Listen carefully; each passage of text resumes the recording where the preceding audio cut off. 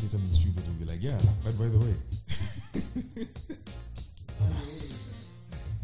Oh, you know what's weird?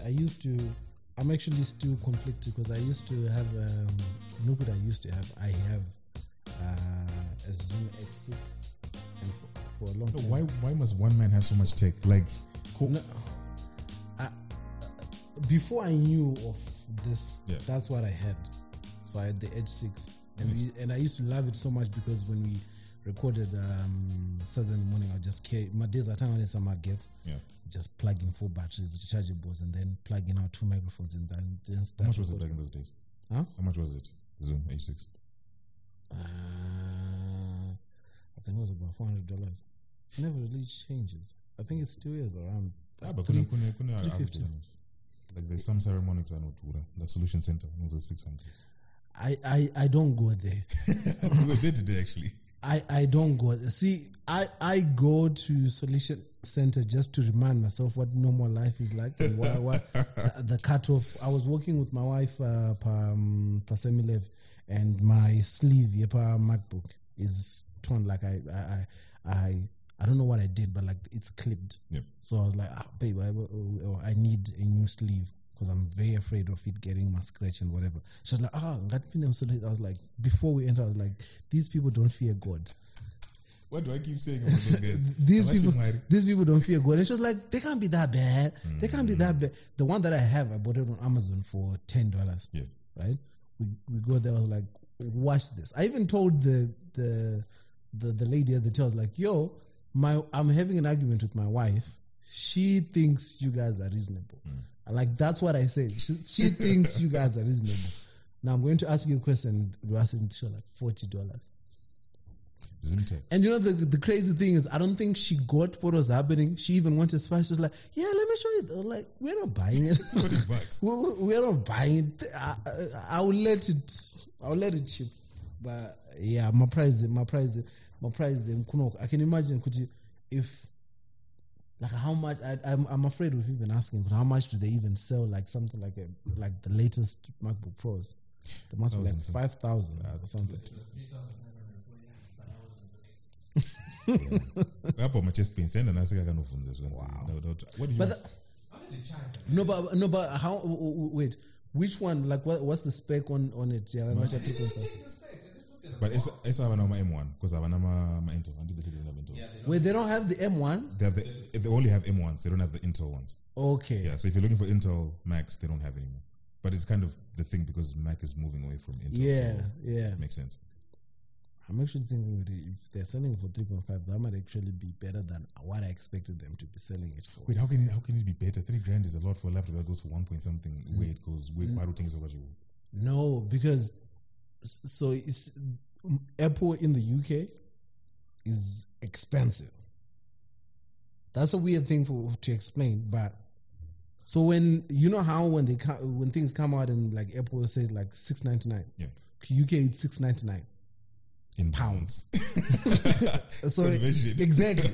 So they don't convert anything. They don't make it cheaper. Can I have $699? It's $699. So the new computers they're like 2.799. Yeah. They will be 2.799 pounds. It's a direct translation. It's like they don't play that game. Damn. I remember. I'm still confused as to what the reasoning is. So the one that I have, I got it for. It's the dumbest thing that I ever did because I wasn't following tech news. I had a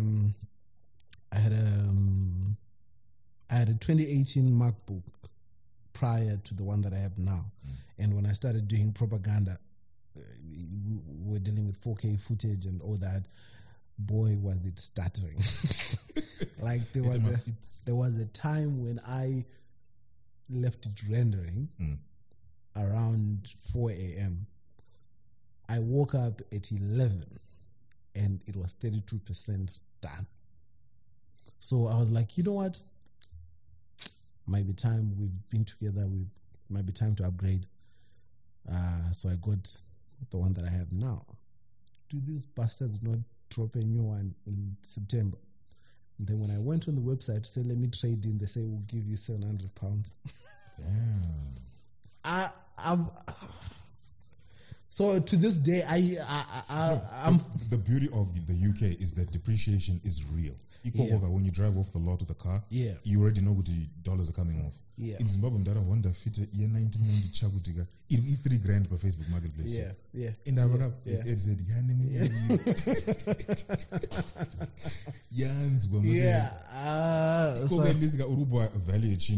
as time goes on, because when the next model comes out, obviously this is not going to be as expensive. What was the Samsung A6 or J6? Oh, that was an A51. A51, $600. What? It's not even a mid-ranger. Nah. I saw someone selling an iPhone 13 for what was it? Was it 5,400? They even put it like 91 cents. I was like, why? I'm like, why? Now that shows commitment to the number. They're like, I need to make it look like I calculated something here. But BS is BS. You can tell from a mile away what to do it. There's no way no one's gonna buy that. And whoever buys that has more money than sense. Everyone that when I was, which is, I don't know why I'm using past tense, like I've been gone for that long. Oh, please. And you go to the Diaspora, you get that plane. But I used to justify anyone who was doing better than me. I used to say it was money laundering. Anyone who was doing, like, I see anyone driving a top of the range Mercedes, and I can't explain how money laundering. Anyone who has iPhone ever than us, you have it next month, money laundering. As much as I would joke, there is certain things that you can't explain, right? Like it's like I can't say where we are because then it would make what I'm talking about very obvious. But there's a car sale, right? That only sells top of the range vehicles. You're not going to find.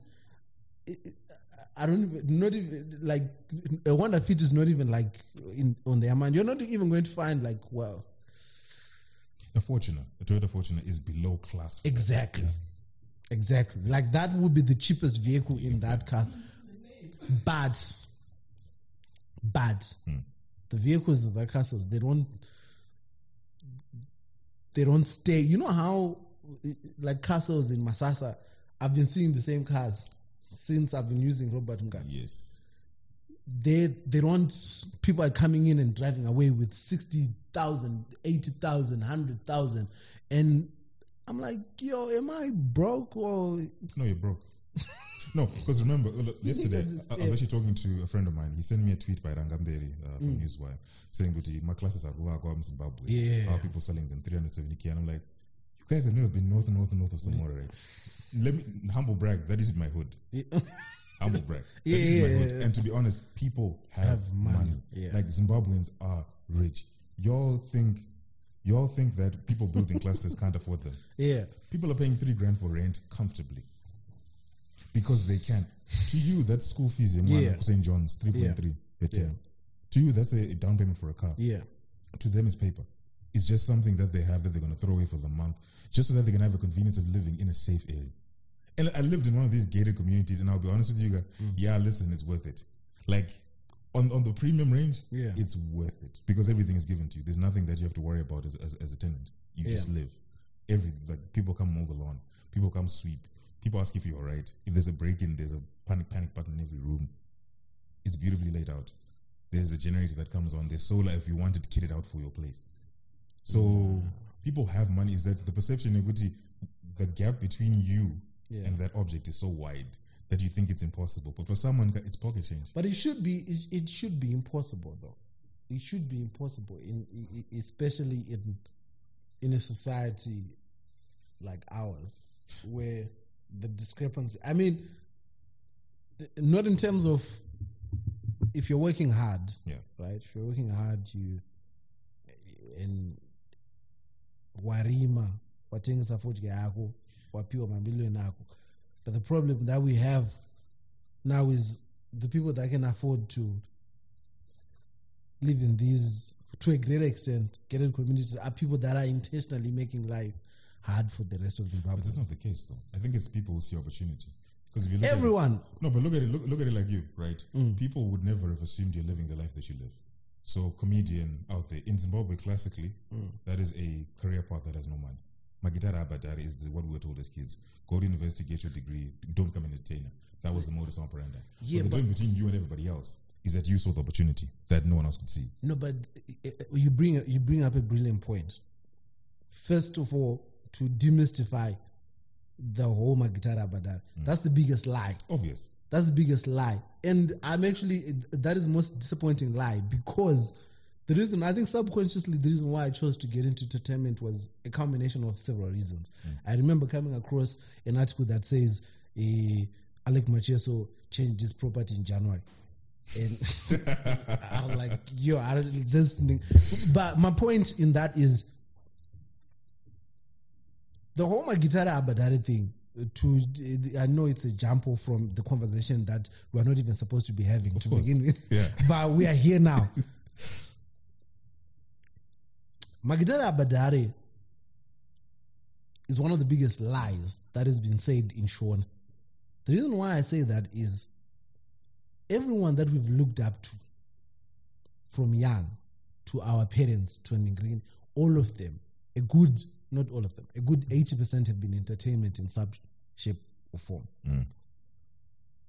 And the reason why they were being looked up to is because they were doing well.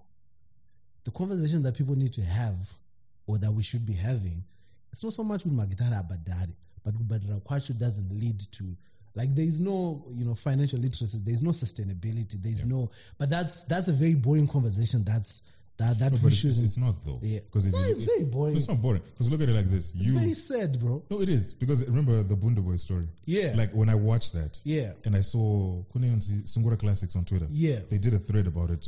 My goodness. They had a house in London.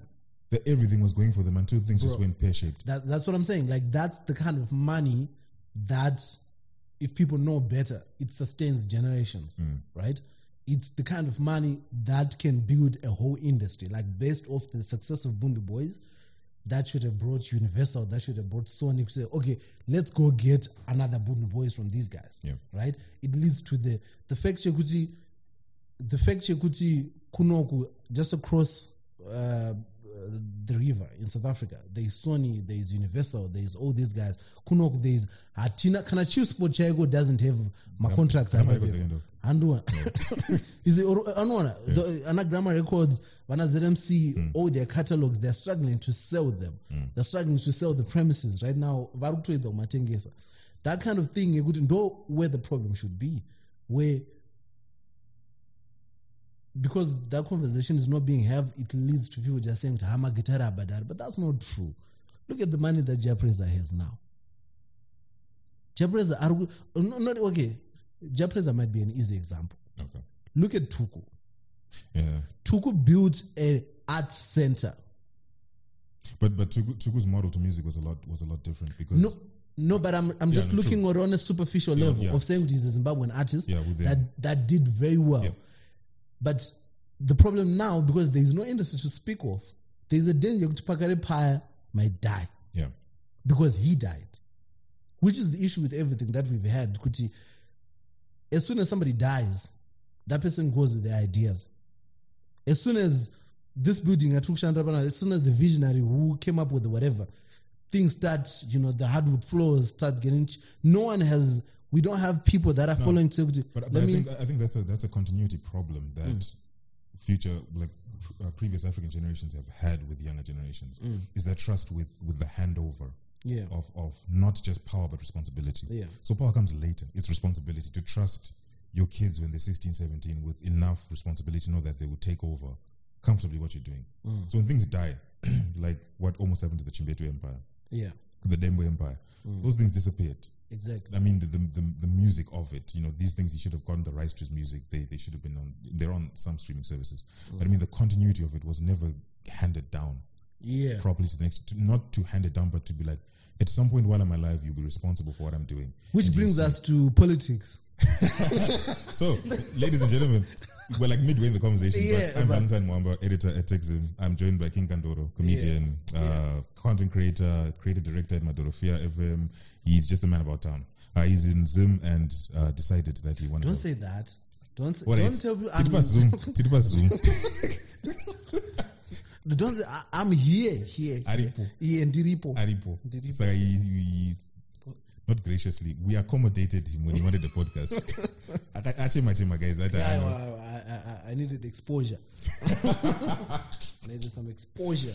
So if you missed it, he was on his tour, the Prodigal Son tour, Bulawayo, Harare.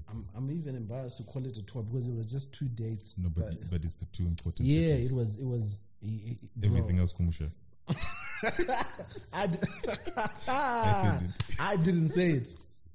You guys saw my lips. I didn't say anything. But yeah, man, I know that was a fun time. Yeah. Ndinonzi Mukudze Kandoro Majoni.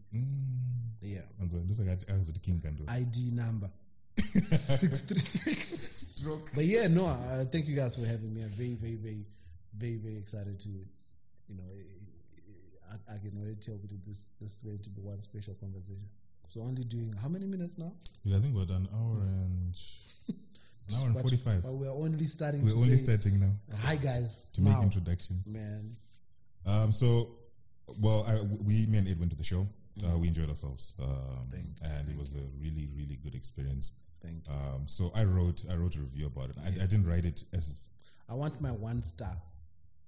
You gave 4.5. Where did the other star go? I want the other star. The 4 stars was basically because of level of organization, number 1. To get, when I saw the auditorium, I didn't think it was Naikwana. Because Naikwana van Panze. Right. Like when you see Avondale packed out parking, the people are going to come. Yeah. And I saw people coming in an hour and a half after things that started. Yeah. And just getting that place, how everything moves smoothly, the opening at Munya was hilarious. Well, I didn't laugh too much at it because I was making snarky jokes in my head. Yeah. I was just being a dick in my head, but I was like, yeah, okay. She's fine. Yeah. She's incredible. She's the way she ended the show though, like.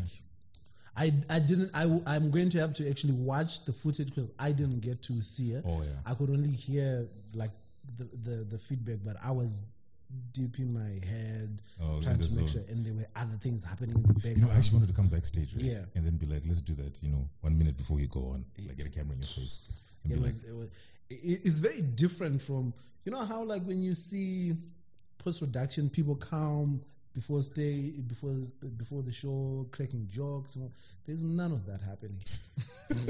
There's none of that happening. There's no Xbox. There's no. If I tell you 10 minutes before the show, I was running up on the roof, 7 Arts, because somebody had come to tell me they were denying people entrance at the gate because somebody said Mazarisa, and they were denying. So I was running because I could foresee Twitter threads upon threads on how people were denied after they had paid. So I was like, "What are you?" I was running. I was half dressed, so I had the jeans, I had the shoes, I had my Man United jersey. So I was running, and the shoes that I was wearing, they're very heavy, right?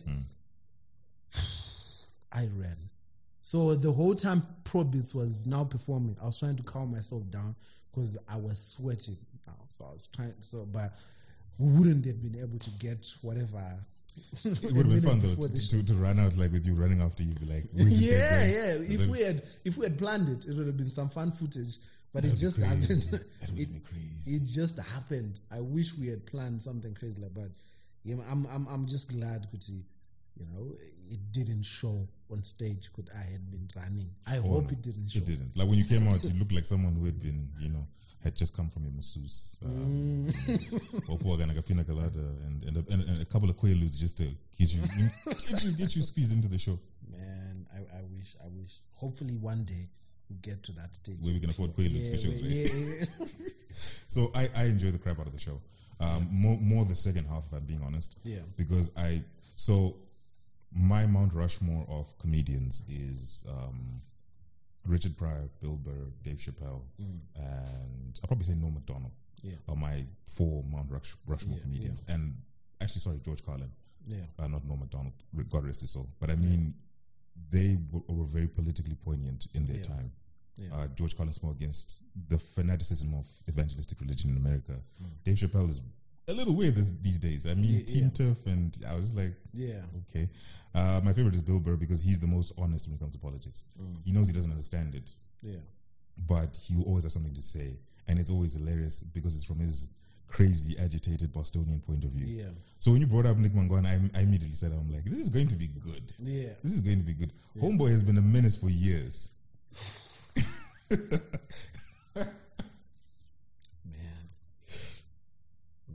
that guy. And that is the only part of the show. That is the only part of the show that wasn't written. Wait, serious? That whole part, because it happened how it happened is I was doing the show in blues, right?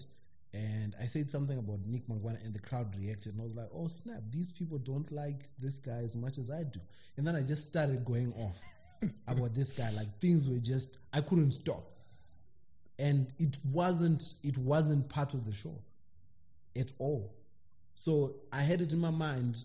I was of the mind like, should I write? I was like, nah, let's just be honest. Because that part, I didn't care whether it was funny. I just wanted to speak my truth about, it just happened. The stuff was funny. So, I just knew the parts where I left blank. I was like, okay, this part before we get to, because the Nick Mangwana part is just before the show enters like the third act. So I just knew like this part is empty. It just says Nick Mangwana. So we'll deal with it when we get there. And he's been a menace, man. Yeah. He's really gone out of his way. It's almost like he wants to, like, in terms of notoriety, catch up with things that people were doing from 1980. Because I don't get it. I honestly don't get it. But yeah, he's what I like to call, I mean, I wouldn't say no disrespect, because as information secretary, your job is to disseminate information. But the manner with which you do it causes so much panic and friction. So people remember e-passports, right? We remember the night in July when he said mobile money was suspended. Now, I want you to understand, this was my second month at texting. Yeah. I see it on Twitter, and everyone in the group, what the hell? Yeah. Because for so many businesses and so many people, mobile money has become a way of life. Not for so many. It's the only way. It's the only way of life. It's the only way. No one is existing on cash. Really. Yeah, so here's my thing. Here's my problem with Nick. And I get don't beat the messenger, because unfortunately sometimes he's just a person who delivers the message. But I mean, doesn't he go back to his homies and like, guys, timelines. I think I was because But you see, that's I thought that as well, right? And you almost want to give him reprieve over you're just the messenger. But then I realized, no, he's not just the messenger, right? Because even when you are the messenger, right, you communicate things in a way that will let people know that I'm just the messenger. Yeah.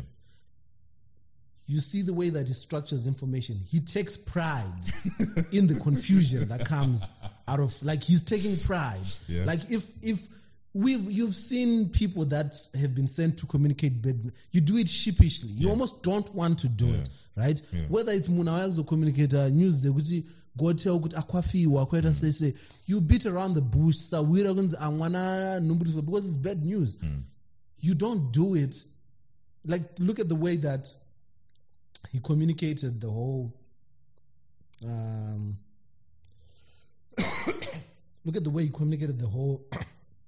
quarantine situation. Yeah. Right? When you're just the messenger, Nick Mangwana sent out that announcement before the president did. Right? Then what was the point of the president even communicating the thing? Because we've already been told what he will be communicating. Like, if you are the guy that wants to be the messenger, you let the president communicate. Yeah. And then you come and placate the audience, because there's going to be confusion still. So we were confused twice in one night. Because Nick Mangwana came and said, people are going to have to quarantine regardless of their PCR test being negative. Right? If you're coming from ABC, for 10 days and you're going to announce. So people are confused, like, what? So what's the point of a PCR test? What's the point of being vaccinated? And where are these vaccine centers? When does this start? Is this starting immediately? Is this, right? This is around 4 p.m., 5 p.m. At 8 p.m., the president, via press conference, communicates the same thing word for word. So what is the point? It doesn't explain anything. It doesn't it doesn't have new information. And for the next 10 days, there's no explanation as to the questions that these people are now asking. Okay, so what do you mean? How much is the PCR test at the airport? Okay, so where am I going? How do I... Bro, the amount of people that cancelled flights, the amount of people that missed seeing their loved ones who were probably on their deathbeds, people that they hadn't seen in over 2 years, in over 18 months, because they couldn't afford. It wasn't a financial thing. I remember him saying, oh, if you can afford to come to Zim in December, you can afford booking a hotel. Nick Mangwa, is that the hill that you want to die on? Well, it's the one he's been dying on for a really long time now. Because I don't think he factors in the fact that we as people, look at e-passports. You can't tell Munaga budget $300 for an emergency passport. Could you've only got a year to use it before you have to pay another $200 for another emergency passport. You can't deal with our wallets like that. Could you know that $300 might have been a one-time purchase that was necessary because couldn't change the outside, right? Bro. Not could he. And $300 you ain't gonna save it one whole community, a whole village. My $10 could eat $300. And about it, push for that within a year.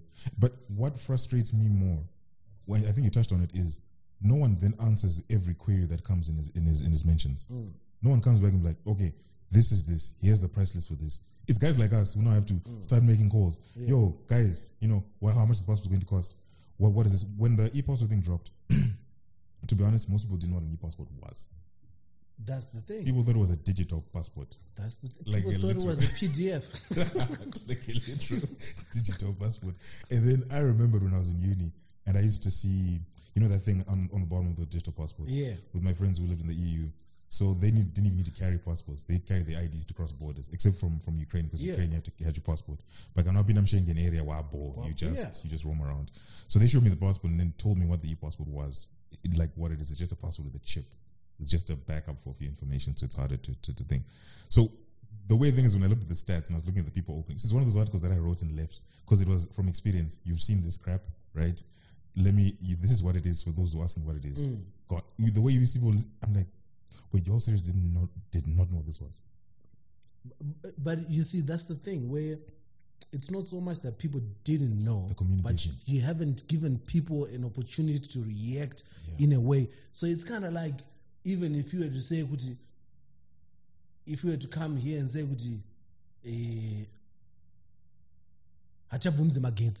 effectively, medically, even if it's for climate purposes, and you're saying, if the reasoning is, we are going to be promoting solar energy, we're going to be, green chakadaru. If you communicate it in a way that it can only allow reactionary, people are going to start panicking. It's not. It's crazy, man. And it's weird that articles written by other people, second-hand information, is more useful than the primary source. Why not communicate what that is? What did that video of the e-passport have anything to do with anything? Because he's taking pride in causing that panic.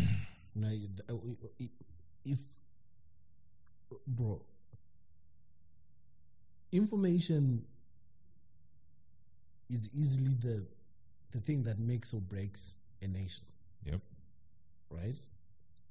Information is easily the thing that I think we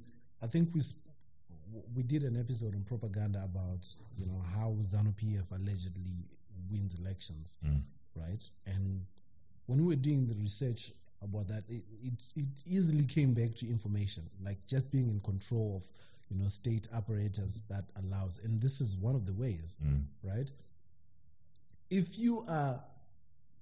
Nick Mangwana is easily one of the most powerful people in the nation. No doubt. People don't realize how powerful he is because he is the brand ambassador of the government. Wow. He is the brand ambassador. You can talk about Chris Mchangwa and but he's whenever people hear a rumor about the country, people go to that Twitter handle to confirm. Has he tweeted about it? Has he said anything about it? Has he, he's the brand ambassador of the government. That before him, it was George Charamba. That man has the power to say things that haven't happened, that are not going to happen, and say, oops. And he has done it before. So when you are that powerful, it comes with, this goes without saying, it comes with a lot of responsibility. Oh, yeah. Because look at where we're going now. We're going into election period, right? There's already issues about how certain people are getting leeways in terms of how they move, in terms of how certain events are happening, in terms of how. So imagine a situation whereby you have this guy with all this power, but doesn't have the responsibility that comes with it. But then you start realizing that, no, this is not indiscipline. This is intentional. There's almost an intentionality to it where the chaos is designed in a certain way for a certain outcome, right? If there's enough chaos, people will be distracted enough to. Just recently, did they not put out states of voter registration? And then they were made in yesterday. That's 2003, 900 and something. I'm like, 2000 it doesn't gloss over the fact that it's inaccessible. There are 2 buildings in Zimbabwe. I remember berating the guys in the editorial meeting, and I was like, guys, pane 2 more buildings in Harare which we registered to vote. 6 million people not manyated 2 buildings to register to vote. Okay, my satellite programs are as well. But why not, number one, just have something like online voter registration? I know it's a little bit beyond the point, but why not have things like that? But you see, that information is communicated to do what? Chaos. And then you're Buddha, and then it's a joke, and then it distracts. So much is happening in the undertone. We don't get if you remember the tweet where he actually shared the voter registration with the men and women and stuff. I might be paraphrasing. No, I'm not good. I am paraphrasing, but it was to the effect of, with all the noise that you guys have been making about voter registration, these are the numbers of voter registration. And then here's the thing that I don't know whether they realize or not, but you're the Minister of Information for the government. Why are you celebrating that there's poor voter registration? Why are you celebrating that there is poor voter? Why? Do you see what that is communicating? Yeah. It's like you don't want it to happen. You don't want that. Why are you selling that was the whole thing. Like, why are you? This should be worrying to you. Zimbabweans, why are you not registering? Because if you've been communicating to people that you guys have been doing work, if you guys have been saying that you've been working as hard, you've been fixing A, B, C, D, why are you celebrating that people are not registering to vote? Like, why is that a thing? It should be concerning because your electorate is going away. Your base is going away. So you need more people to file in. You know what? Yeah. I think there's one thing I always tell myself when I talk about people in power. You never truly understand what it's like to be in the halls of power. There are things that change you. Professor Mtuli Nube, for example. I don't know this verbatim, but that man, when he came in, spoke in a different manner. He spoke like from another world. Like the way he was talking about cryptocurrencies and this and that. And then he came and then he followed the company line. And there are so many things we don't know and we can't appreciate and we don't know the gravity of. Because remember, every single administration gets legacies from the previous one. So it might be, in essence, difficult to weed out. Some of these things might be, I'm going to say this generously, might even annoy them. But it might be the course of things in which they can't alter. But with Nick Mangwana, it's different. It's like, he's been waiting for this. Like, this is his moment. Even Twilly, I wouldn't give him that much leeway. Because I have, about people, there's things that people do like Traga Bass. Sure.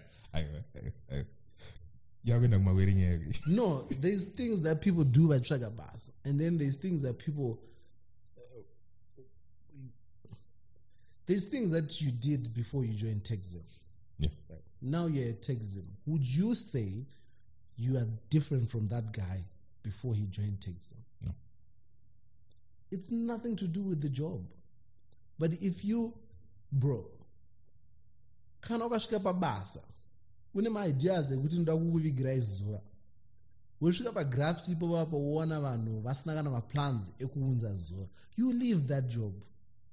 True. But kana wakasvika uri munhu achinyepera vanhu kuti ndoda kuvigira izuva, uchida kuita zvinhu zvikuitwa nevanhu ava, unongotanga kungoita zvinhu. I've watched in, do you know, see, the thing about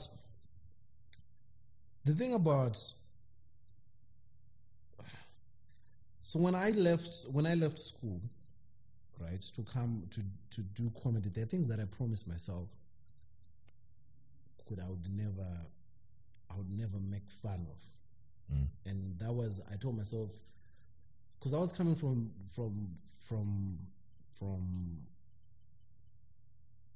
a place where, you know, everything is taken seriously. Like I was studying law, right? So before I even decided that I want to do this drastic turn, I realized, being funny is the one thing that I'm undeniably good at. Yeah. I was doing all this research about the kind of comedy that I enjoyed, the kind of, you know, what I wanted. Oh, can I do this? And I realized, I was like, let me just make some guiding principles that I can kind of use. Because I was also looking at, you know, what was happening in Zim. This is 2015. And I told myself that I would never make jokes about things that didn't matter to me. And what that meant was, I would, you know, everybody had a chihuta joke, everybody had a Shurugwi video. And I told myself I never want to do anything to go viral. Something goes viral, that would be an accidental result of something being really funny or being stupid. But I don't want to make viral stuff. I want to make stuff that resonates. If it's with one person, I want to speak that. So I started intentionally looking for people that would enable me in that way. And naturally, I ended up in this satirical place where, you know, it's just satire is my thing. That's how I ended up, you know, linking up with guys in Magamba and all that, because that became my university, right? The thing that I've always taken pride in is I try to do as much research in my stand-up as I possibly can, because the one thing that I dislike is speaking out of 10. Or speaking about something and then it turning out to be false.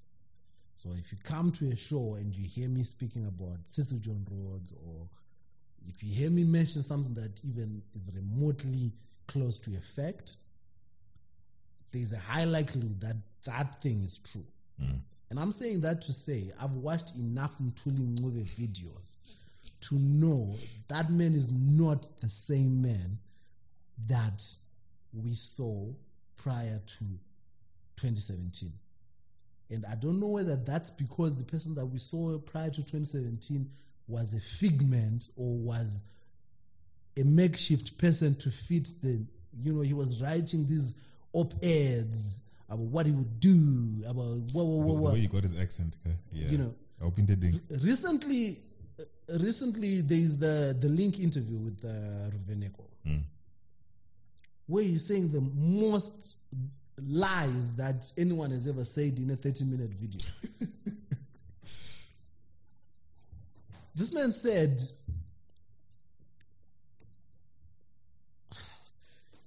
it's very worrying to hear a Minister of Finance who's not an MP, who's not an official politician, lying. Because in my mind, I'm thinking, you don't need to. Like, I would understand Patrick Shinamasa as Minister of Finance lying because he was an MP of somewhere. So that means his power, his positioning is backed up by somewhere that needs votes, somewhere that needs him to be elected. Mthuli Ncube is just the Minister of Finance. He's not an MP of anything. He supposedly got there because he's good at this mathematics thing and he has history in banking and whatever, right? All you need to do to us, Mthuli Ncube, give us the facts, give us the numbers, give us the reality. You don't need to politic. You're not a politician. You're not a politician. You are a scholar. scholars deal with facts. Mtulingo is telling people zvakarongeka. Zvii zvakarongeka. Yeah. Zvii zvakarongeka. It's very worrying because we're talking about a situation whereby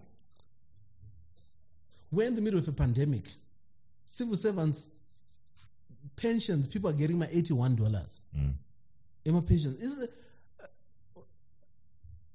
No, but it's the way Zimbabwe has been. So for a very long time, and I think that those are the legacies we get from administration to administration. So here was my litmus test of the finance department that I'm dealing with, and the amount of the direction it's taking the country. Who in good conscience, in a pandemic, after a year there was a drought, when people are generally suffering, when civil servants are earning the least they've earned in a really long time, where doctors who go to school for 6 years striking for whatever reason, when civil servants are being told if you don't come to work you don't get paid regardless of vaccination or whatever in a pandemic. And the first thing as a nation we do together with our budget is to build a statue that rotates. And the second thing we do with our money is build a parliament building. My guy, I want to explain to you. Now, take some readers. This will come sooner or later, but you will see, because obviously this is something we need to take seriously. I don't mind building structures. Yeah. Where the statue and the parliament building are not going to generate revenue. No. They are vanity projects. You don't invest money in vanity projects. Zvaitodhura mari kuita maitos eSouth Africa kana ekuUK ekuti ndenge uchingokrosa muchita chinji. But ukaona, when we're now taking resources that should be going to road rehabilitation, to the civil service, to paying the civil service, then I'm like, no. When I heard that Zvakarongeka, I was like, no. You might not want to but it was real. Sege Road and all that. That was brilliant. Sege Road, King George, most roads are getting done. The Mbudzi overpass, whatnot, is 7.5 million. I don't know what that's going to cost per meter. But I don't think that is the cost of a structure like that. Maybe it's in tax. But the amount of things we could do with the money that we hear being spent on these projects is really confusing. And how, when you're still fighting teachers and telling them, if you don't come to work, no pay. What's going well here? My teacher is actually a personal, because my mom is a teacher. And I see,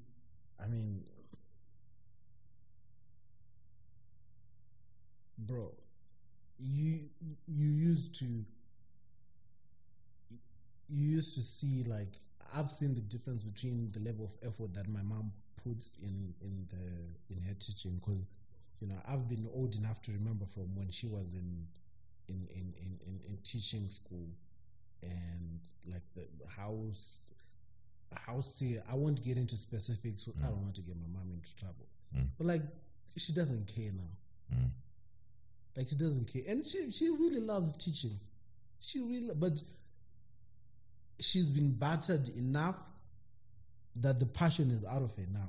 She goes because she's contractually obligated to go to. But just on the surface level, we're talking about a workforce that doesn't recognize the concept of leave days. Not on a financial, because it's very easy to talk about Matichas Kubada. But let's talk about the work conditions. We're talking about I don't remember the last time that my mother took leave from her work. And if you actually mention to someone with my teacher and try to leave, it sounds ridiculous to someone, because someone will tell you, my teacher, but that's not, that's everyone. Yeah. So everyone should be resting. But a teacher should be able to say, tell me, and then to a month leave. So not a zikana pachikoro kuti mdzidzisi wedu haasikuya yakuningirigini. Either this is for that term or for that ningirigini. Do you know how ridiculous that is? Police officers kuti anzi mupurisa atora leave. Like, it's they can't even, not even on the ministry level, they can't even fathom, because every day they go to work, there's a probability of $10. Mask, that's how they're making their money these days. See, we're talking about people that are working in those conditions where a job means nothing anymore. When was the last time that you heard somebody saying, I'm soldier? and that's not even because masoja habadaru, but there is no respect in them anymore. No one fears munakaona mpurisa. No one fears ndaona ngonjo. It's on a disrespect level that you know this person is underpaid. You know that a situation might arise here, but not because of anything that I've done, but just because there is no deity in green. Ukaona nurse akapfeka those white ningrini. Those people used to look cool. Ona akapfeka ma white chekadaro. I remember because my father was a policeman, right? So you grew up knowing just like armed forces, you know, like specifics in terms of like Air Force. We used to compete over that. Air Force doesn't have Nigerian. I knew of people that went to study law and then came Kuchipurisa because it meant something. We are, I don't know, maybe we're already there, but we've entered the space where things, somebody said something to me.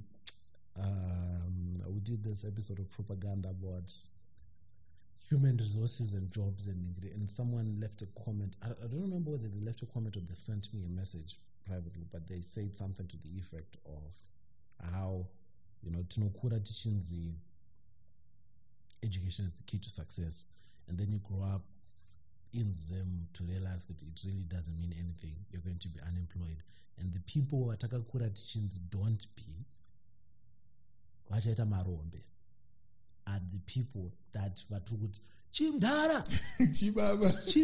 Do you know how confusing that is? Do you know how confusing that is? Kuti iwewe wakasveta bhuku rako unochipfuura munhu pazimpos pepe anoona kukutema $100 afutseke.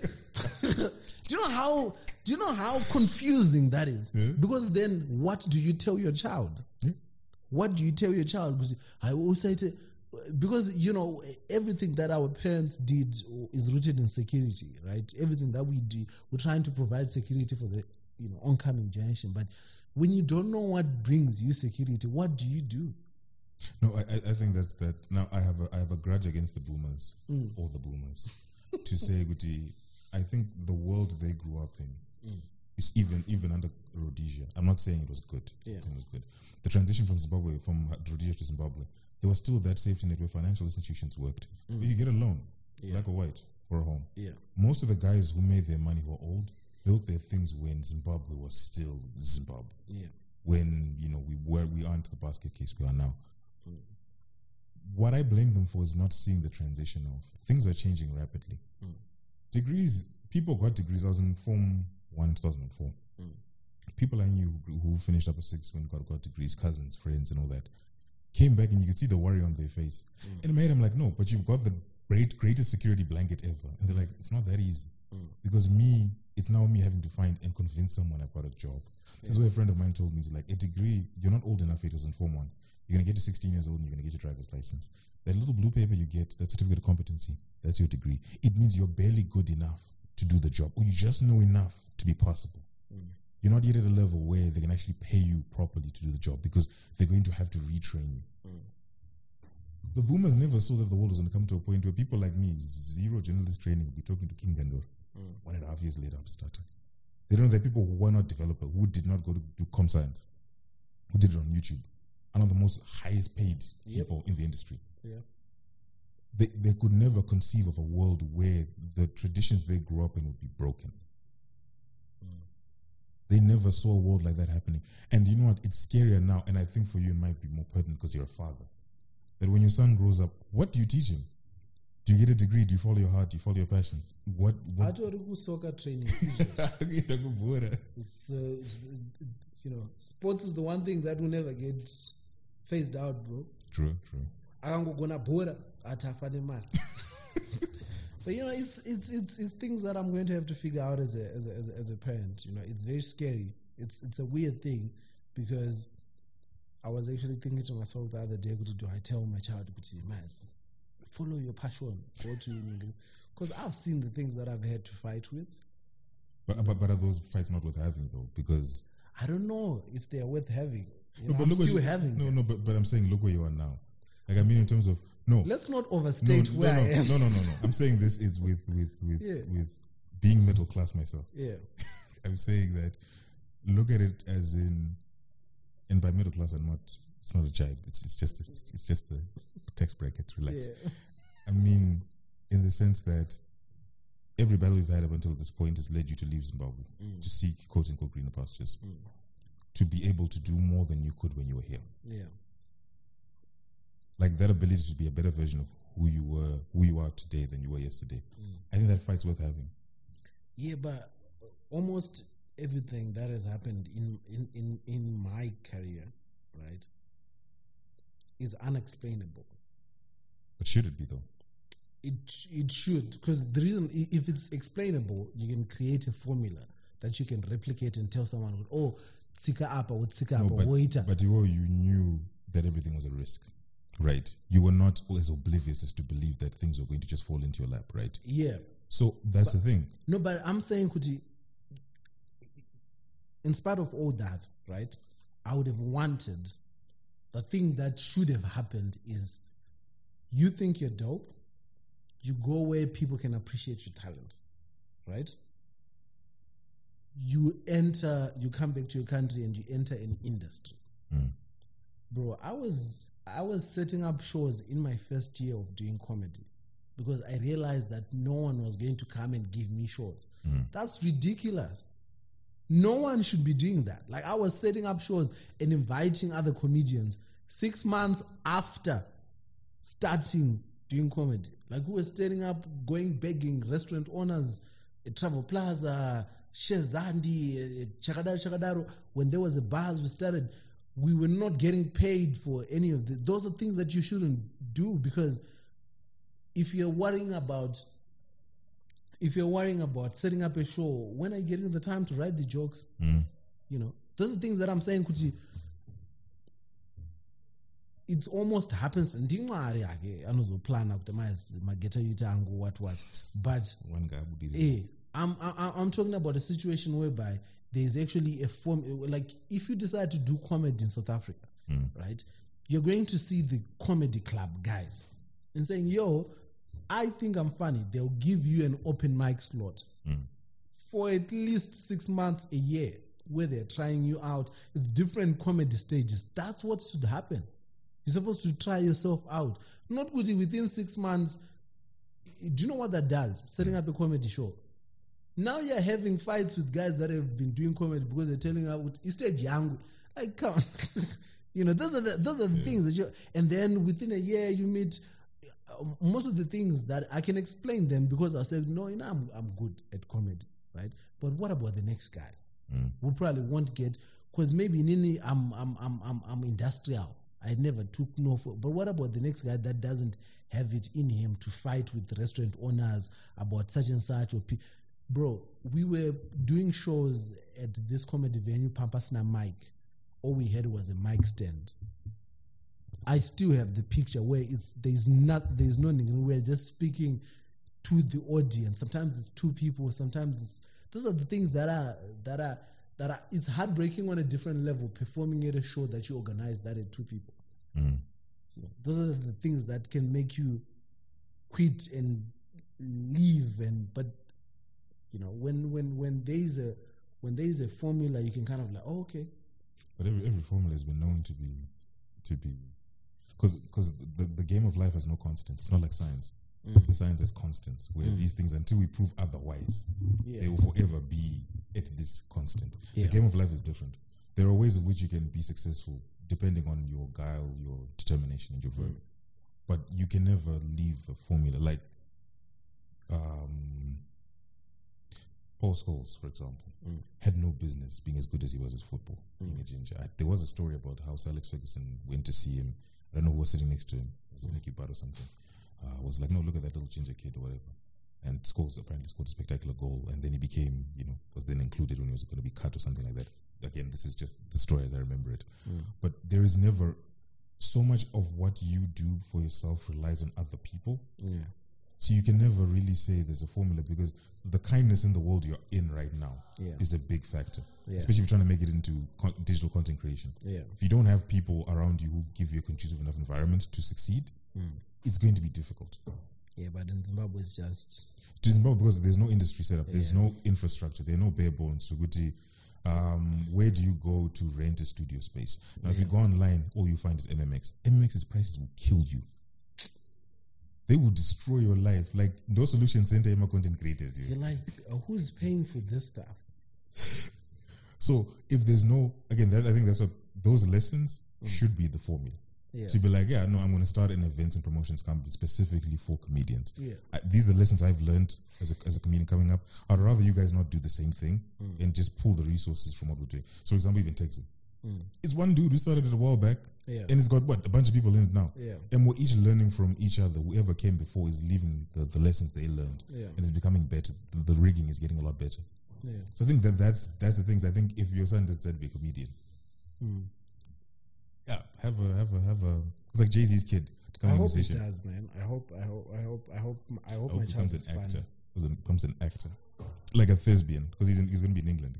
So, Nah, I don't know. What I know is that at least, I mean, he's already won the fight of, like, he's British.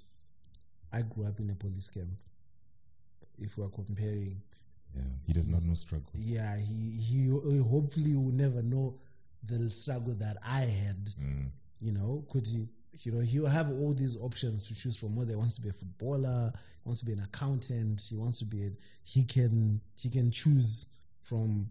Isusu, I honestly would love to sit here and say that I chose to be a comedian or what. It sounds, when you tell people that's the part they take out. Oh, you dropped out from England, but it wasn't. It wasn't one of those things that you like. Let me. At the time that I made the decision, it felt like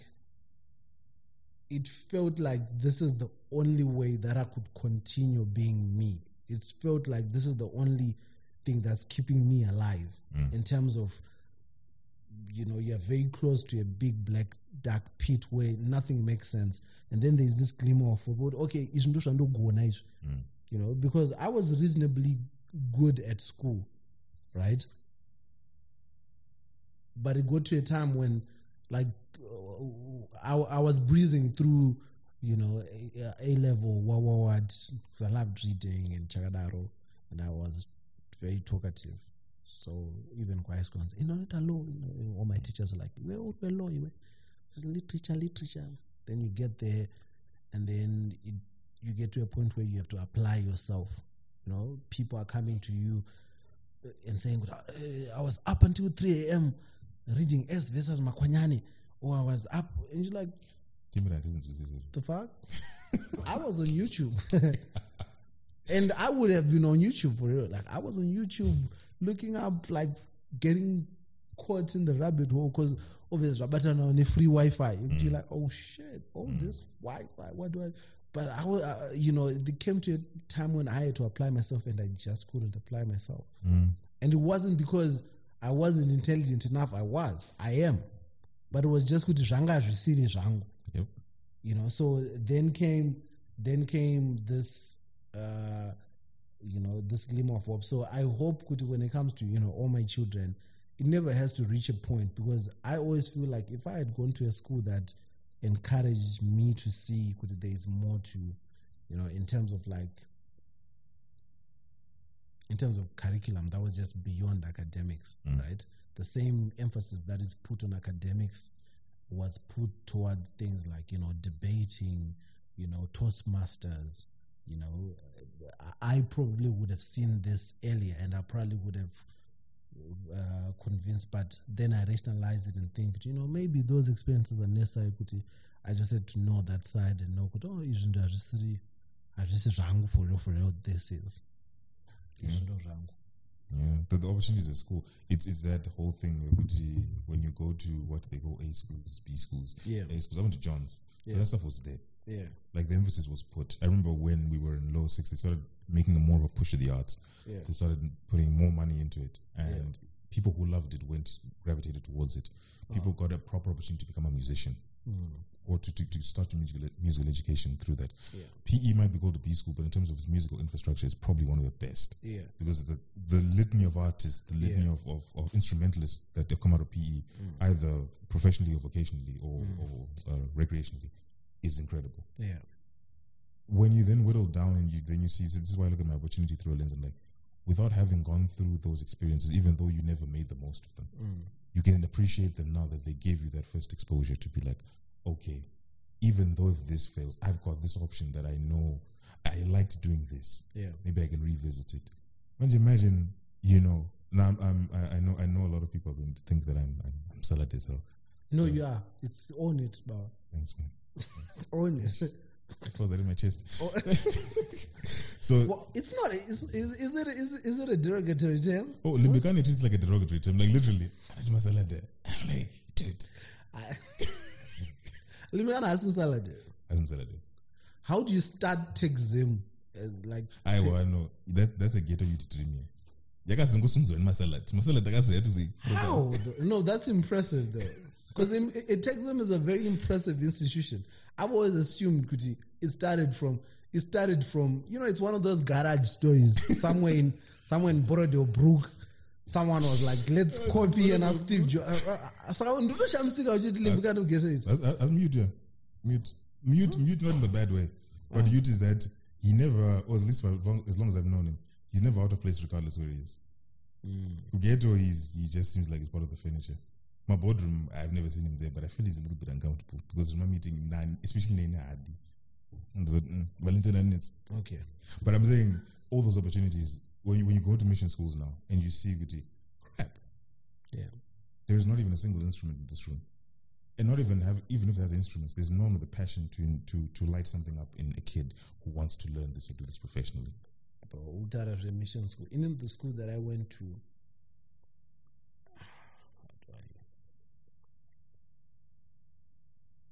how do I describe this to you in a way that might be? In the school that I went to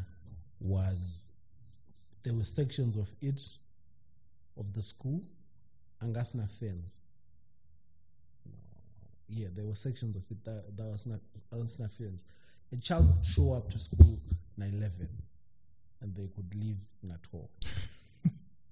Like, fans, get it. Like, I'm talking about school na 5 p.m. some students running back one teacher for growth point. Can you give me the name? You wouldn't even know it because it's in the depth of Shurugwi. It's not. I'm not as school as people talk about or bring up. Maybe I can visit. Rusnunguko High School, not the no. You're thinking about the Rusnunguko in Marondia. That's the Marusnunguko that you're talking about. I'm talking about the Rusnunguko in Shurugwi. It's a school. All right. Time and I got this Zakwainin. And 2009. Was it 2009? I went there for A level. I didn't go there for A level. I ended up there for A level. How can you say you ended up somewhere? It's a long story. Okay. I ended up there for A level. Right. And quite a term, you had $25 per term. That's how much school fees that you pay. And to give you context of the community, a good 75%, yangesinga gona kubhadhara about $25. Vanhu vaitodzingwa kunza unobhadhara $25. So you know that story and I told on school fees, do $25 and I because I knew at the beginning, like, when it comes time to collect school fees, to don't go any $100. That's how I say I ended up there is because I now went to Zetrapi High School, Form 1 to 4, right? And then somehow, when it came to Form 4, somehow I was convinced in my head that I would never need math in my life ever. And I wasn't very good at math. So when it comes to registering subjects, I didn't register math, right? And names are very well documented. Even like I wrote my O-level exams in digital Vapaden. was Nadadzim score. Another long story. Zvinongooneka. Yeah. But so no one had high hopes for my A-level results. But it turns out I passed all my subjects except for maths and the SIPO. Okay. Because in my head I was like, I don't want this little thing to be the blemish. So you decided not to just register? I didn't even register. I didn't even go to the exam because I knew I would fail it. So I didn't want to pass everything and then that'd be the subject that I failed. I was like, no. But that didn't sit down, with my father. It was like, what is happening here? Because he gets the transcript. Hapana maths. It's not even like, you know how if you don't go to the exam, they tell you it's missing. It wasn't there on the transcript. Like it wasn't there. So it was like, no, you're not going to A-level until one year maths start. I was like, what? I had $10 and I could have buzzed, but then I musha. And I enrolled myself at that school because ndo kumusha kwedu. So I went in a transcript. The level of ingenuity. It wasn't even ingenuity. You see, that's the thing. It wasn't. When I was talking about my life is a series of happy mistakes, happy coincidences. I got chance at $10 and $5 kusvika kugweru. But it's a method of the madness, because in retrospect. No, not even in retrospect. Yeah. Panic change who guided it. So I enrolled myself Kumusha. That's how I ended up at Rusunungu guys, because it was like Kumusha Kwedu Panapa and then Kuchukorokwashina is like in town. So we'd walk to Nigrian and within a term they made me head boy because I was the only person who could speak English consistent. That's how the school ended up having a fence because I was like, yo, I was building. It's actually quite ridiculous. Like I was doing fundraising projects, so it's a fence around the school. I was putting. It's actually quite ridiculous because Shurugwi is a mining town, right? Everyone in Shurugwi is a scary person. Yeah. Because part-time, we're talking about people that are not Zokorodza. So you're having like 24-olds, my form 4. And so here I was, this smart-ass Harare child. You didn't get it, but that's the ridiculous. So I was going around saying, no, but I'm from Buddha class in a single file, in a in a. Yo, the niggas hated me. So wait, you were the Mutuli of Shurugwi? I was, but I was, but I was to my credit, I was in character the whole time. Because if you go Shurugwi right now, my A-level results, that's how I ended up at Rhodes. Because I did so well, Rusunungu High School, they gave me a scholarship to go to Rhodes. Your life has been one big fleece. I did so well in Ukaenda Shurugwi district. My results are in the Shurugwi district office. I was starting debate clubs in Ngrini. I won the debating competition in 2000. I can't remember what it was. 2009, 2010, and the only reason why I didn't go, I won the district competition.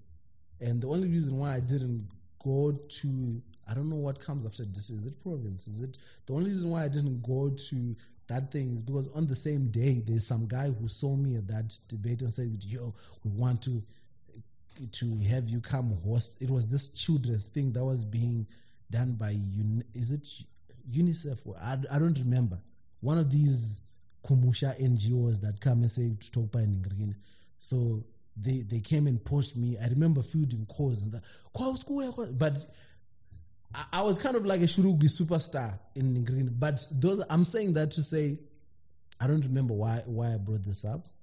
But I just remembered, which now, subconsciously, I remember I was talking about subconsciously, there are things that happened to me where if I look back now, I'm like, I was always meant to be doing what I'm doing now. Because even from my time as a head boy, or from my time doing debate, or from my time, if I tell you that even when I was at Trape High School, I was never in the debate team. I thought it was the most boring thing ever because the kids that were doing debate were APT, blah, blah, blah. I went to Blackstone for primary school. I don't want to be part of I don't want to be part of these.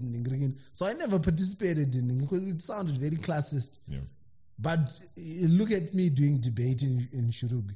And now, because now you are fighting. I was competing with kids from like Pakame High School, Tongogara. What's that? There's CJR in Ninkirikini, in Gweru. Like those Ninkirikini. It was also a point of pride now because it earned me street cred back in Shurugwi because they were like, nah, we give him a pass because he's doing certain, like I had kind of like, it's very weird saying, but I kind of like the hood pass in Shurugwi because I wasn't the same because zvekutaura chirungu izvozvizvi or zvekunzi handa kuverenga kana kuti zvekuti ndianoziva kana computer kushurugwi kwangu my computer when Bob was walking around achipa zvikoro computer 1010 it was one of those schools that had been given and for a very long time a computer yanga asingashandi because no one really, they would never hire a computer teacher and whatever. They would have a teacher and my computers teach computers. We're talking about zvikoro zvaiitwa hot sitting. Mama, you are learning in a classroom isati yapedzwa roofing. Yekuti kana you're sitting in a certain part of Ningiri or I think for some time we were in a storage closet that was meant to be that had no windows. But we were having the time. I was having the time of my life. And I think those years were so formative to how I see things now because I think even in my stand-up, it allows me to see things from as many perspectives as I can because I've lived different lives, so to say. Ndakazvarwa police camp, ndikazoita 3 years ndiri kushurugwi, ndikazoita 4 years ndiri kuRhodes, where I was rubbing shoulders with tuvana twema minister, and I'm on scholarship stipend, you're trying to to mix and mingle. You're lying about what your parents do at home because you're feeling under pressure about how you ended up at Rhodes. It was a very stupid thing. Now, in retrospect, I should have just told people within Dripa scholarship, but somehow in my mind, I thought it was I shouldn't really say, but I was there because I was smart enough to be there. These kids were there because they could afford to be there, but it allowed me to see how they speak. Oh, this is what they think is important. Oh, this is so now almost all those things now, and I'm grateful to most of the friendships that I made there because some of my son's uncles and aunts are from that time. I made some really good friends, and what it then did for my comedy is that it's a reflection of all these things. It's a reflection of all these lives. Somebody can come and say, "Oh, I feel represented here." You take different bits and pieces, or fatherhood, or ghetto youth, or being a Zimbabwean, or being a Zimbabwean in the diaspora, or being that's the part that I'm really proud of. To say, it's Zimbabwean comedy. Yeah, it's Zimbabwean comedy in the truest sense of okay, I believe we can sell this to other people now because I think that's what most people, based off the conversations that I have in between, especially in between Conspiracy Theories, my first special, and Prodigal Son now is. I remember prior to doing that special, somebody was like in the months leading up to it. There's a friend of mine, they're a friend now. They're like, yo, I think it was prior to me doing shows in Blawayo. They're like, yo, will you be able to perform in Blawayo? I was like, what do you mean? They're like, oh,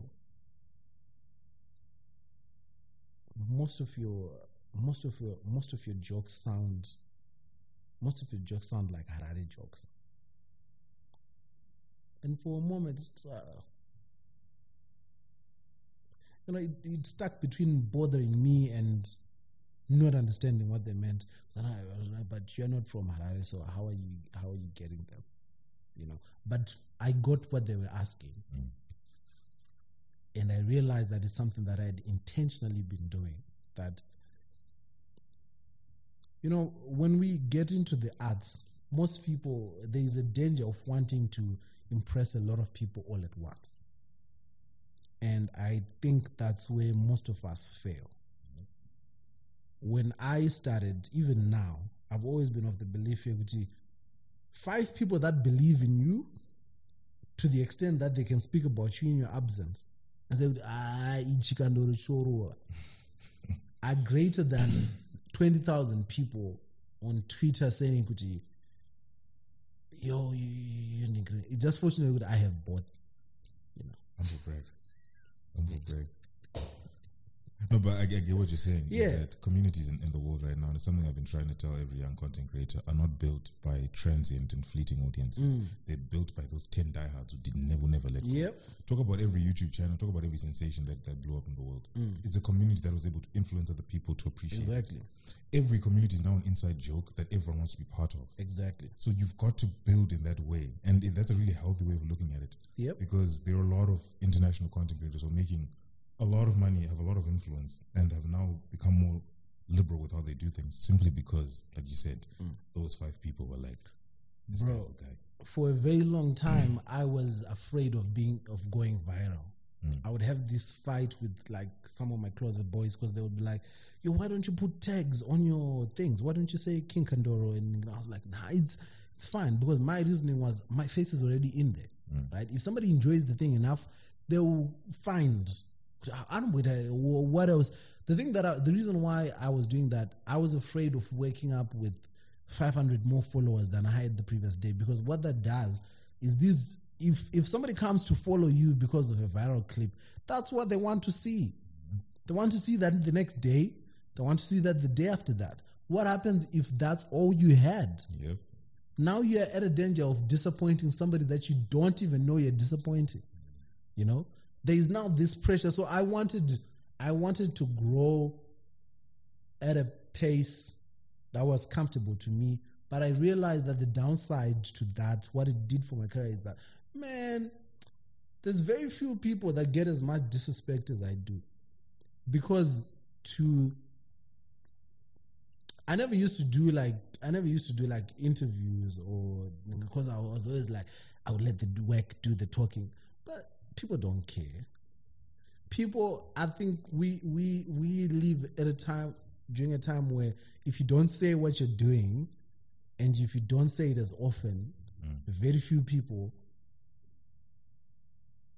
like beyond your community, will know or even care. That's how we end up with a list here. People will say, top 10 comedian, and you will see my TT on that list. And you will see me, and you're like, how is my TT a comedian? How is there is so many other lists, but my TT is the only person that I can disrespect at this particular point. You think it's not previous? No, I've never met her, but my thing is, I know that I don't think she even calls herself a comedian. The reason why I say that is because when somebody is a comedian, there's intentionality to what they do. There's intentionality to the content that they are putting out. It might not look that... Madam Boss is a comedian. There can be arguments about how funny the stuff is, but she is a comedian, right? The skits that she put out are comedic in nature. They make a lot of people laugh, right? When somebody does something that is construed as funny to certain people, that's not necessarily comedy. Barack Obama said things that are funny at certain points. Our president says things that are funny. Are these people comedians? The thing that hurts me now, the thing that hurts our industry is when now, bro, I know a lot of I know a lot of young comedians that are working hard, right? That will probably never get the same attention that so and so are getting, right? Because of that person getting that much attention. Because what that does is there's people that might not necessarily identify with comedy or with socialite X, right? Yeah. And then they construe that to be comedy, and then they will say, "Can I real comedy? Zimbabwe ngashka." Do you see what that does? Because that person has 150,000 followers, 100. They've now put a black mark on Zimbabwean comedy, but they're not even a comedian. There's people that will say, there's people that have never come across my stuff because they ruled out Zimbabwean comedy because they came across that being construed as Zimbabwean comedy. They're like, I don't want. There's people that I still come across people that are in the entertainment or that are adjacent to the comedy industry. They'll be like, King Kandoro. And do you know how ridiculous that is? Just the way you said that. Yeah, they were like, King Kandoro. To your face. Serious? You saw that, reps? Because it's now there's a ripple. There's it's not a ripple effect. It's like there's a chain happening. Because what that does is these people now they hog the headlines, right? They are the ones who know Torwa pa H Metro. They're the ones on Torwa Sunday Mail. They're the ones on Nigrina. And I don't know what really goes in the newsroom, but my theory is there's never going to be 3 stories in the same Sunday Mail about comedians. I didn't likely. They are going to go with whoever is top billing. Saka, if it's a race between King Kandoro and my Titi is going to win. Yeah. Handy. Repeatedly. And my antics are Aramba report, but we're talking about. So how are the people ever going to know? King Kandoro, Vanita, my shows. How are they ever going to know? So we are fighting for, we're fighting for our lives in terms of like this. There's so many things that people are fighting. Like, bro, there's incredible young comedians doing amazing things. Amazing things will probably never get the light of day. Not even Banana H Metro and Green, but Banana Zim celebs share because you post that person and people are like, so I don't know, man. I don't know what needs to change. I don't even know how we ended up here. Oh, I know. Listen, it's a journey, and then we're here for it. We need to put a bullet point so that we can keep coming back to. I don't even know how we ended up. But I like what you said about. I think the media has played a very important role in the marginalization of people who actually are doing the work that some people purport to do.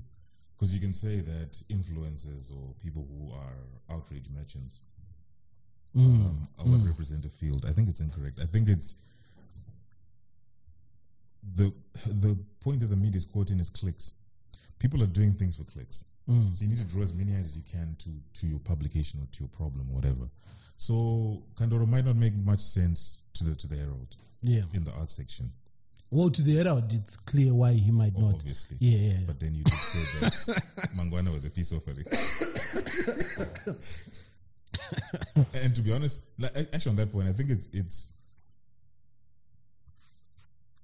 if someone who was a layman listened to what you're saying in the podcast, they'll think you're being an agitator unnecessarily. Yeah. But the thing is there is a delicate balance to play. Yeah. That there are good things they do and there are bad things they do. Now, when you look at outrage merchants, they get the clicks and the draw because they're able to pull people because of the acts that they do. Yeah. And like what you said when you go viral and someone follows you for that viral act. Yeah. You're kind of responsible for continuing that nonsense. Exactly. For as long as, and you lose yourself in why you started this. Exactly. So I kind of get why these influencers then go down the route they do because it's expected of them. Exactly. But when you change direction, how many times do you hear people get upset when a band changes its sound or when Kendrick doesn't release an album in 2 years and he said, 2021 is going to be my year. And now it's 2022. And Kendrick fans are in a problem because, they know their guy. Yeah, they know the guy, but it's like for people on the outside who expect him to be this god level MC. Yeah. It's like we want him to keep a pace with what everyone else is doing. Exactly. But that's not his game. That's not what he does. You can't put Jay-Z on a timeline. Neither can you put Kendrick on a timeline. If it comes, it comes. If it doesn't, it doesn't. Like, remember, you can spend 2 years, and it's not like they're working on crap. Yeah, they're working on something that. Look at Kendrick. Here's an example, and I in my sadness is coming out because I can't give you a Sungura reference. It's fine. But Kendrick is in the sense that Kendrick's every album he's had has been a hit. Yeah. There's no rapper who's batting 500 or 100 like Kendrick, where single thing is going out the park. Yeah. What is that down to? It's the process. Yeah. If he was creating content at the same level as 2008 Lil Wayne, this is a different situation. Yeah. You'd run out of the level of drugs that need, to sustain that. It's different, but they're not like Quaaludes in the world to get to that point. But I hope now, not to sound, I'm looking at the camera, not to sound like I'm trying to toot my own horn here, but I hope that independent publications, the Texans, the Magamba, the Open Parleys and all that, are a vessel that can push quote unquote true artisans to get the kind of notoriety and recognition that they deserve. I mean, it's not enough just to give them notoriety, but to talk to them, talk about them so people can understand what it is they do. Yeah. No, I do hope so, man. But there is people in the media that are really trying, but it's really one of those situations where they end up getting outnumbered greatly. But I mean, it's what we're talking about. Is our audience is not 1 million people, 1 billion people. The guys who keep coming back, and they keep our lights on. Yeah. And it's like we're showing them something cool that we discovered. Yeah. Like we found we did this thing that's interesting. Yeah. Like we did a podcast about Spider-Man No Way Home. And I obviously can't release the numbers, but when I saw it, I was like, I did not know this many people would listen to an hour sort of conversation of me primarily bitching about the movie. Yeah. That it was a waste of $10. Yeah. Because this movie had been spoiled since the trailer came out, and people knew, we know it's going to happen. Yeah. And we're just waiting for the things that we knew were going to happen. So if there are enough people that can listen to a Zimbabwean guy and two of his friends rambling about a movie, and then we tell them about this dude, and you're famous enough, you've got thousands of followers on Twitter, don't act like you're not known. I mean, am I? Please. You're the closest to be verified in this room. Do you know what? That whole thing is fleeting, man. I mean, it's very nice. It has its moments, where you're like, oh, being known is nice, but really and truly, it's something that I've tried, and I hope to keep ignoring for as long as I can. The reason why, because I can see how you can get into your head about that, and man, I have enough things to worry about. The thing that I really want to do is just because I really love comedy more for anything, but the power that it has in terms of like communicating things, right, bro? People don't even realize like how therapeutic it is. Like when I get to tell like stories, right? Like when people come to watch Prodigal Son, those are ideas that I've had for 2 years. At some point, they become a burden because you can't think new things until you've dumped those things, right? Prodigal Son existed in my head, fully formed the way that people are going to see it on video, like that, in a haphazard state. It starts hurting your head a little because you're like, oh, it keeps changing. You're like, okay, this, and I'm like, okay, let me just dump, because I know the moment I share it with someone, I can't share it again. I can't pretend that this is new stuff anymore. It's old. So let me get to a place where I can share. And the thing with comedy that I've always loved is, when people make that conscious decision of coming to watch you, to hear what you have to say, you can't waste people's time by saying things that don't matter, at least to you, right?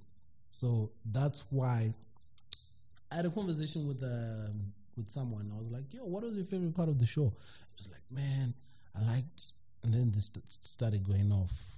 Oh, I liked the connection with the Prodigal Son. I liked I liked ABCD, I liked what, but I got worried.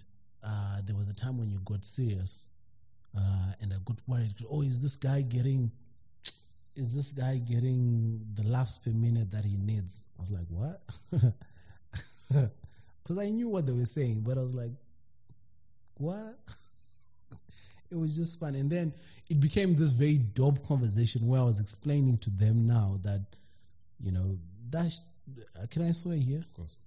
Yeah, I'm not going to swear now. I'm now No, very conscious. Yeah. The only difference was putting that E. Yeah. Next the episode. Yeah.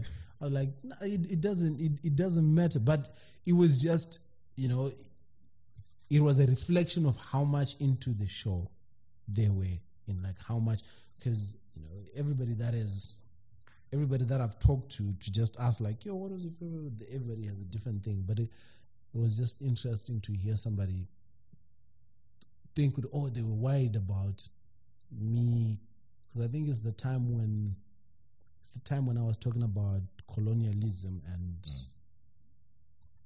racism, mathematics, and stuff, and because I remember I was watching the edit I didn't hear it on the day, but somebody shouted "Wakwanza chokwadi" or something like that. I heard it in the edit. I was like, so they even, I had to explain to them like that whole thing. There's this, I don't know if you've heard this laughs per minute thing. I've never heard that before. So in comedy, there's this almost, I don't know if it's theory or it's a thing to strive for, but comedians generally strive to get as many laughs per minute as possible. So in 60 seconds, you want to hear as much ha-ha-has as possible, right? That says you're doing well. So when you're speaking, because, in 5 minutes, people don't realize how long a minute is until they do stand up. In front of people, it's a while. They don't realize. So that laughs per minute thing, the more laughs you're getting per minute, the more you're doing well. So I had to explain to them like, yo, that shit doesn't matter. Like, it matters when you're starting out in comedy and you're still trying to convince yourself and the audience that you're funny enough to pay attention. But if somebody has paid a ticket at $10 to come to your show, they know you're funny. Or even if they haven't watched you, they believe you're worth. I'm saying even if you're not funny, you're not giving them their money back. No, but exactly. But more importantly, when somebody's coming to that kind of show, where you are supposedly doing the show for an hour, it's more about the coherence of the story than the laughs per minute. Because there is a danger to sacrificing much bigger picture while chasing laughs per minute. Because if you see the way that show is, nothing is accidental about that show. Things are meant to look spontaneous and incredible, but I promise you, 95% of the things that are happening there, they are written down from the heart to some of the things that I realize that people might not even pick up on, but you might pick up on it when you're watching the video, but in real time you might not, because I don't know if you remember, if you guys were already there, but there is that in the opening when I was talking about the language that Zim hip hoppers use, and how there's a part about David Chifunis and how he does the If you notice, I was saying the whole time. The whole time that I was doing that bit, I was punctuating everything. But the joke now is, so what is it communicating? The difference between then and where I am now. Yeah. So those are the kind of things where there's layers to it, right? When I'm now doing the show, I'm not going to sacrifice that, I'm going to travel from here, then we're going to welcome people to the show, check what's happening, go into Christianity, move from Christianity, go into blessings, move from blessings, go into racism. When I move into racism, go into colonialism, then there's a blank part here about Nick Mangwana, then I'm going to come back here about the politicians home, then I'm going to move into my family, then I'm going to come back. I'm not going to sacrifice doing laughs a minute, because by the time I reach that serious part, I've already convinced you that this show is funny enough. Yeah. You get? By the time we go to the serious part there's no one who's worried about, oh, Mariangu yaendera zviripo here. Do you get what I mean? Like you're not thinking in my mind, if the show ends now, I'll ask for a refund. Yeah. Because you've laughed enough. Like by that time, I've done the smooth story. Yeah. Right? Mm. You've laughed what you possibly think is the hardest. Right? So why not use this time? We're here now. Why not have something that you can actually take away and say, okay, if there is ever anything that will, because we're trying to create agitation, right? If you watch Dave Chappelle, if you watch Bill Burr, there is something that you always take away. It might not be the thing that the next guy is taking away. It might not even be an important thing. It might be the thing that, oh, Bill Burr is married to a black woman. You know? Yeah, let's scare the crap out of me. You know, it might be those things where you're like, he's white and he's the palest man in the world. Exactly. And you're like, how? You know, it's those things. There's always, it's like you're always trying to give, you know. Yeah, for me, in my shows, I'm not trying to get as many laughs per minute as possible. I'm trying to have as many questions as I possibly can. That's the thing that keeps me up at night. Like, okay, am I asking what I need to ask? Because going back to that whole therapy thing, these are things that genuinely bother. Like my stand-up comes from things that genuinely bother me. So wait. Let me get this right. You're crowdsourcing us for $10. Yeah. So you can get your kicks. So you can then go home to your wife and child. It's a weird therapy session. Like, got paid for this therapy. It's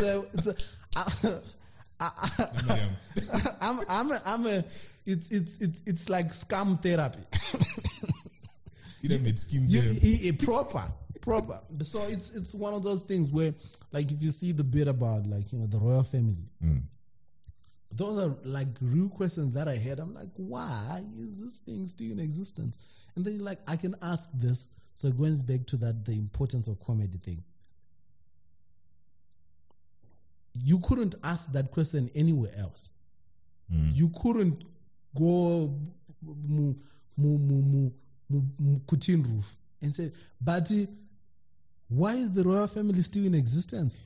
Yeah, you can only ask that question shrouded in humor because it becomes more palatable now.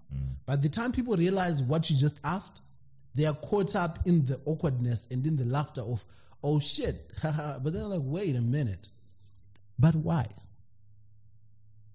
You know, by the time you're talking about like that whole the thing about adultery versus cheating versus politics. But that was a masterstroke, though. I actually left that out intentionally for my review. That's where the 1 star went, because I couldn't purposely talk about it. But that is true. Cheating, they're more there. You see, those kind of things where you're like, But it's the old saying that the court jester was the only one who could ever speak the truth in front of the king. So he was the only person with the freedom at court. That's comedy's legacy. Yeah. That it gives us the opportunity to speak about the truth, you know, veiled in levity. But it's no less serious. Like, it's still pretty bad. Yeah. So when's the video coming out? When I've left. Excuse me, what? When I've left. You see, the thing that I've exaggerated is how bold I am. I am strategically bold. You see, that's what a lot of people mistake this about me. They're like, Kandoro, courageous. No, I'm not. I'm just courageous enough. You see, so you know, I probably release it on my layoff to Ningrevin. Later, gonna layoff. No, yeah, and I won't tell you. I won't say where the layover is now. No, but there is a layover. Yeah. Is it north or south? You see, it's trying to catch you. But I'll probably list it when I know for certain. I'm not coming back now. But yeah, no. But it's currently being edited now. Yeah. But yeah, I'm very, very excited to share. To share with people, just because But distribution-wise, where are we going to see it? Streaming services, video, buy a DVD. I think, it will definitely be on demand. Something, video on demand, something. That's the part I need to figure out. Wherever makes me the most money. For like a Strive, for kind of a Netflix. Protocols. I heard you guys are friends. I don't know if that was true. But with Strive? Yeah. Word on the street says. No.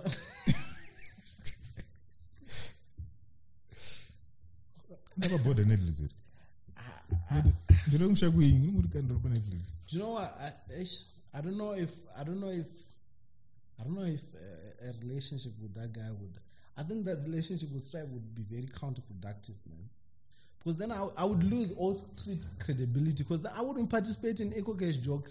You lose all that. I don't think a friendship with Stripe is worth that, man. I don't think if it's worth not making fun of EcoNet. I don't think it's worth that. Because I'm yet to see somebody who said, Strive, I can't be some judge. I can do something. I'm yet to see that person. I don't know what Strive can be some judge. I mean, I'm not under Nyambira here and there, but who else? Who else? You know what? We'll talk after. Who else? You know what? Kandoro, you weren't like you said you can talk. It's been 1 hour, 40 minutes. Yeah. And we've got 20 minutes until it runs out of juice. Yeah. So thank you very much for joining us. I don't even know what we were talking about, but we talked. Yeah, and I enjoyed this so much. I enjoyed this so much. Man, I feel like I hope no one will be frustrated, watching this. Oh no, listen. Because in terms of, because there's something that we're doing. We were hopscotching, so I hope nobody's frustrated in the sense that they reach a point where they're like, I want to know more about this. Then we take a left turn to so it might be frustrating in that regard. They're like, where's that Shurugwi story? Like, yeah, I guess there's always you can always click away. We're gonna do a part 2 on Zoom, or during my. I was going to invite you to my home, but now I'm not going to. If you're happy about Vakomana also knowing where you stay, Jesus. take that risk. I mean, it's. But you know what that does? Yeah. The thing about Vakomana knowing where you stay, it gives your life a certain level of. But you've got 24-hour guards. Like, for me, I think it would be really good because I know I'm safe. Yeah, but it gives your life a certain level of excitement. You're looking over your shoulder. Bro, there's a certain level of, you can pretend you're in a James Bond, like you see someone with an oversized suit, you're like, what's happening here? But the tricks at hiding are not really good. No, they don't hide. They don't need to be honest. Yeah, because when they do decide, like, today's your day. Yeah. Vakomana, I remember a time when, I don't know. You know what? We'll leave them for part 2. Yes. Ladies and gentlemen, thank you very much for joining us. Kandoro. Thank you so much, man. You can speak. 1 hour, I think I'm going to restricted on stage. You don't keep us there the whole day. Yeah, man. Let me not. Thank you so much. Thank you so much for having me. I enjoyed this. And cut. Yo.